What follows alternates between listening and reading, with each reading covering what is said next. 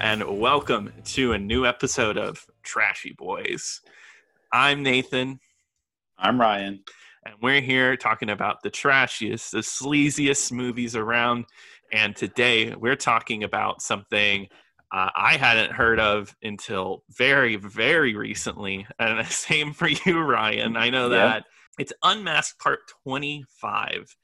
And like we said at the end of last episode, you're not missing out. We didn't watch parts 1 through 24 because they do not exist. And in other places, this is also known as the Hand of Death.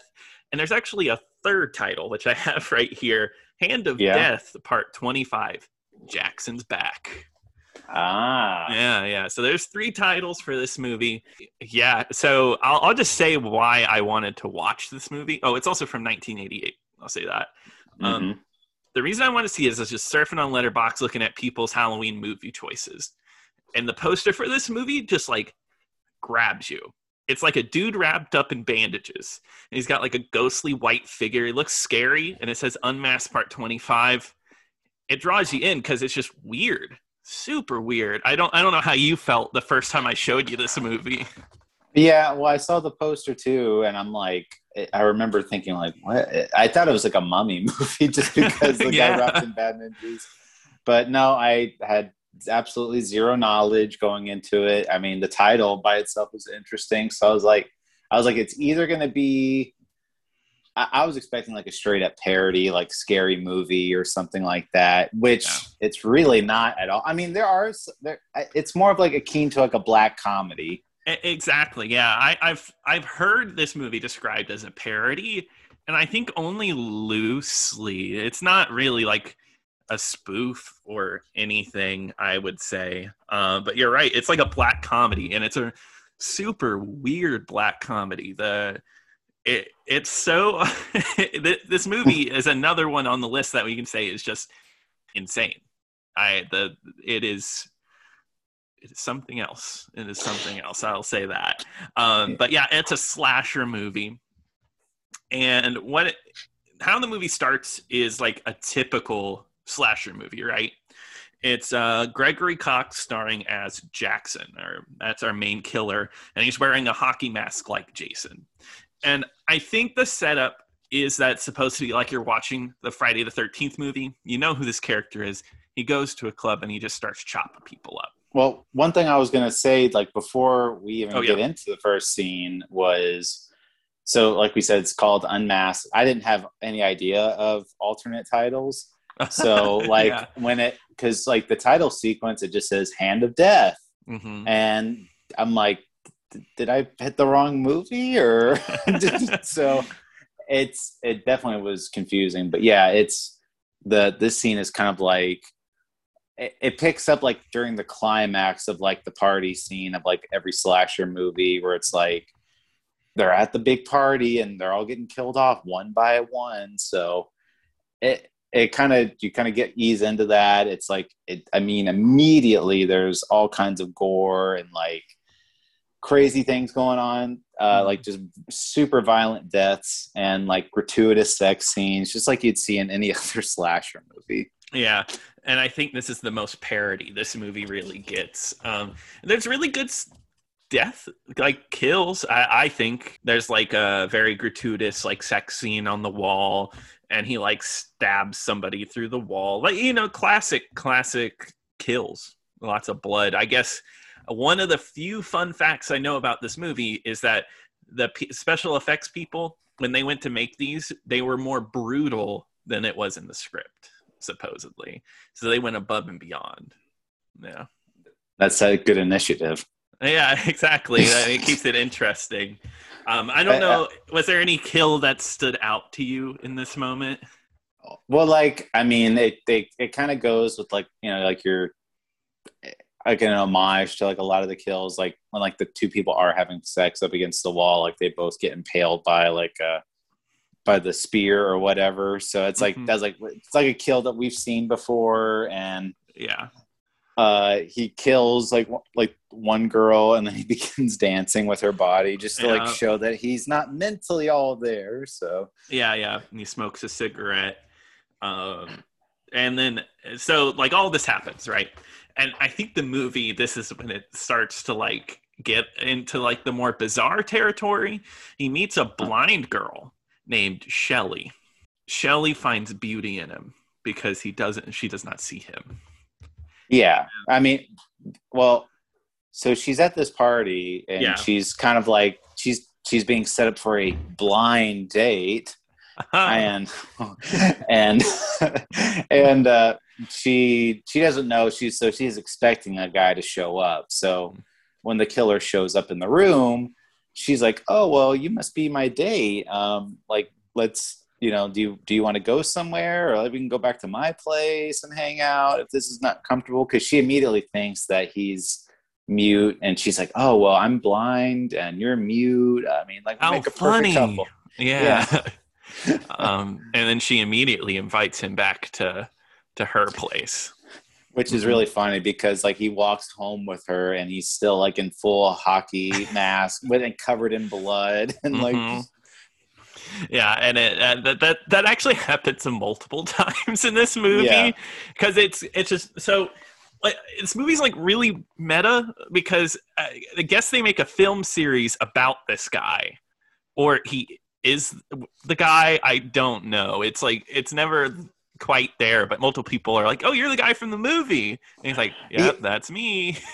Yeah, well, I mean, like they without saying, like, I mean, I think they even say he's like, oh yeah, I went to Camp Crystal Lake or something, like like it's very, very heavily implied that he's Jason. I mean, his name is Jason, and it's supposed to be just, it's like in a world where, because there was like 100 Friday the 13th movies back then. I mean, there was, I think by that point there was what, like 1988? 1988. So I think there had to be at least 7, 8, maybe. Yeah. No, and that's egregious. Like, that's insane. So at that point, like everybody was already like getting kind of sick of all these movies. So but the killer is so iconic, so people like see like a hockey mask wielder out there, which I guess like the movies are based off of him, or like I don't know, because like she's even like, why do you wear the hockey mask? And he's like, I am the person in the movie. I don't know.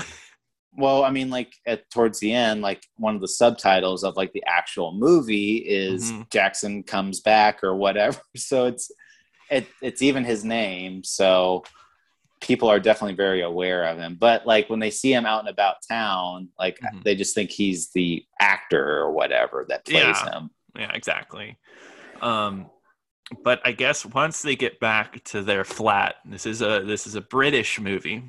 Yeah, it's a flat. It is a flat. He kind of find out our main character can talk, and he has like a really intellectual British voice, and he loves literature, and he has really informed opinions. He sounds like the typical smart guy. Yeah, he's super educated, very sophisticated. Just he's very well read. And then like after they have sex, he like starts quoting Shakespeare. So yeah. I don't know. So I guess like a question I would ask you now: did you find this movie really funny? Like it made me laugh a few times, but I don't think it was like it ever hit its mark quite well. I don't know how you felt.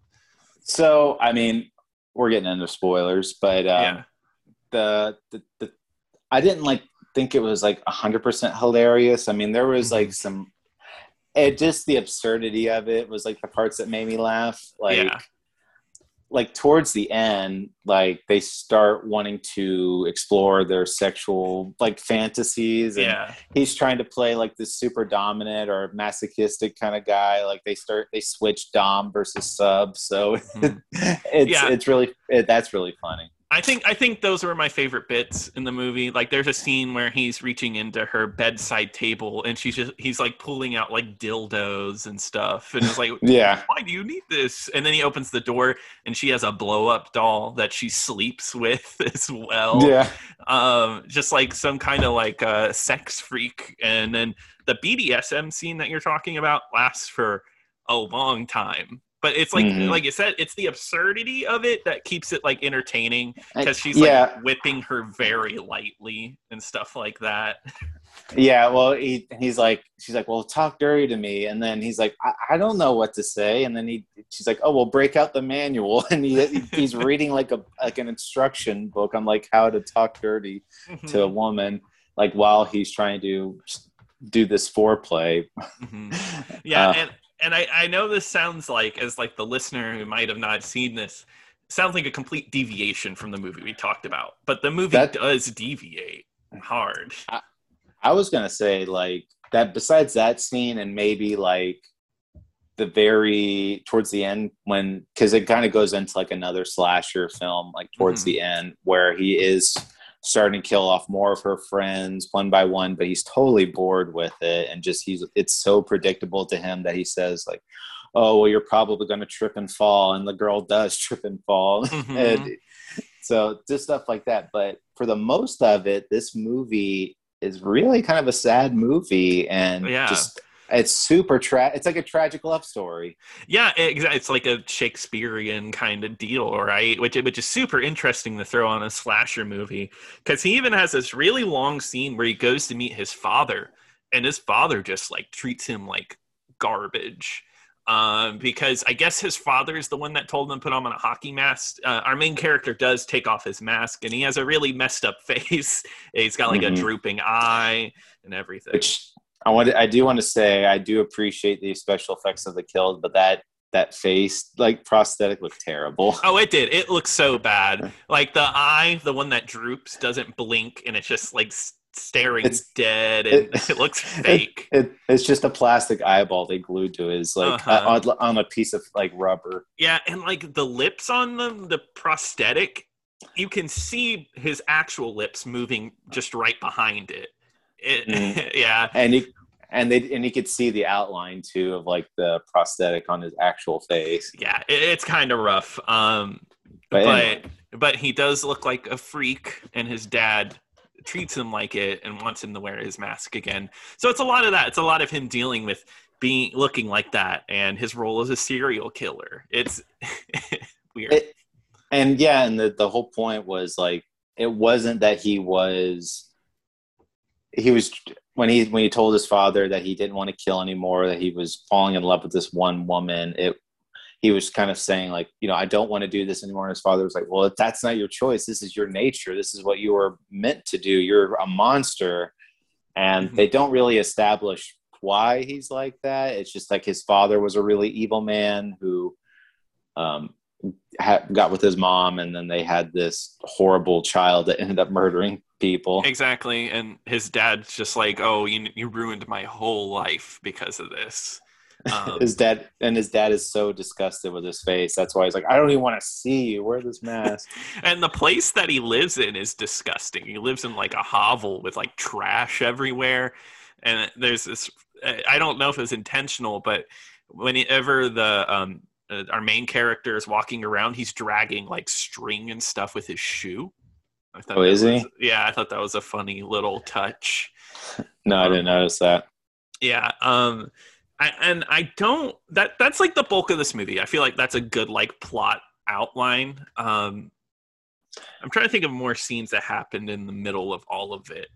So what she does say is that she tells Jackson that, hey, I want you to be my friends. They're really nice people. And he actually does go and stalks one of the friends, and like he actually meets up with their friends at like a pub, and that's where they're like, oh, you're the guy from the movie, like give us an autograph or hang out with us, take a picture. And he's super just not into it at all. He's really annoyed, and they're all being kind of jerks, being very pushy with them. And he ends up stabbing one of them like right in the middle of the pub. They chase after him. He gets away. And the friends are just like, hey, get back here. And then all of a sudden they're like, did you watch EastEnders last night? Yeah. But no, yeah, it's stuff like that where it's just like absurd. I'm trying to, there's like a whole bit where he has to wear his mask in public, right? Mm-hmm. And she takes him to a Halloween store, which he gets offended by. He's offended by Halloween. And she gets a hockey mask and wears it at the same time as him, thinking that's going to just make things better. And of course, that makes him more angry. But I thought the visuals of that was very funny. It was, but I thought that was a really endearing scene. And it shows like that this woman really is in love with this man and trying to do whatever she can to make him feel more comfortable, because she does know that he is suffering in his own way. She doesn't know to what extent that he's suffering, but she's making an attempt. Yeah, because she knows something's wrong. A little bit later in the movie, there's like a scene where she's like, is everything okay? I can tell that something's up. And he just keeps kind of pushing her away. It's like, no. Well, I mean, he's very truthful with her too. And like, he even says like, the first time I had sex was with one of the camp counselors. And she's like, oh, yeah. He's like, yes, she was dead. Oh, we've all had that lay before. Yeah, we've all had dead lays before. Yeah, and then he doesn't even say anything. He's just like, yeah. No, cause it's kind of like the oblivious blind person kind of joke, I guess. Does she end up feeling his face whenever it's like when the mask is off? Because I know she feels it when the mask is on. I don't remember specifically. I want to say she did. I'm sure, but I don't remember specifically. They might have not put it in the movie because it could have messed up everything. Don't touch it. It is so fragile. Yeah, we spent half our budget on this mask. Yeah, keep it on. It was kind of funny, like the. So I guess we can go kind of into like the climax of the movie. He really just he does not like her friends that she's with, and she tells him that, or he tells her to stay at home, don't go to this party, because they've been hyping up like this party of like, I really want you to attend and meet my friends. I want to introduce you as my boyfriend, and he ends up going to the party and tells her don't come because something really bad's going to happen. And he ends up murdering the same people that he met in that pub. And it's really kind of funny because one guy is recovering from the knife wound. And everyone's like, oh, yeah, well, it was only an 18-inch blade. No big deal. and one of them is an aspiring actor, and he starts quoting Shakespeare. And it's really funny because the guy's out in the woods, like quoting Shakespeare, and then Jackson sees him. He's just like, oh, that was awful. Yeah. And he just starts killing them off one by one. And he, like I said, he's so over it. Like he doesn't want to kill them. I kind of got from him that it was more just like, oh, I have to do this. I have to kill them because it's in my nature. Exactly. Yeah. That's all it was, is like, he had to, but he felt, he definitely felt bad the whole time, or at least some form of bored. And he does a kill in the shower as usual. I don't know if do you want to talk about the very, very end of this movie? I think so. I don't know how accessible the movie will be, or anybody that actually will watch it. That is true. But yeah, he ends up going back to his girlfriend and tries to break up with her. And then she reveals, hey, I'm pregnant. And I guess he's filled with the guilt of having another baby like him. So he kills Shelley. Yeah, I mean, it's definitely not a comedic scene or anything like that. He plays, I mean, it's a really sad scene. I mean, you really do get the sense that like these types of scenes are it's so jarring because, like, the scene before, you're kind of laughing about how ridiculous all the kills are. And now it's like this heavy drama between like these two tragic lovers that can never be. No, and I totally agree. It is jarring. It was to the point, and I guess this gets more into like final feelings on the movie.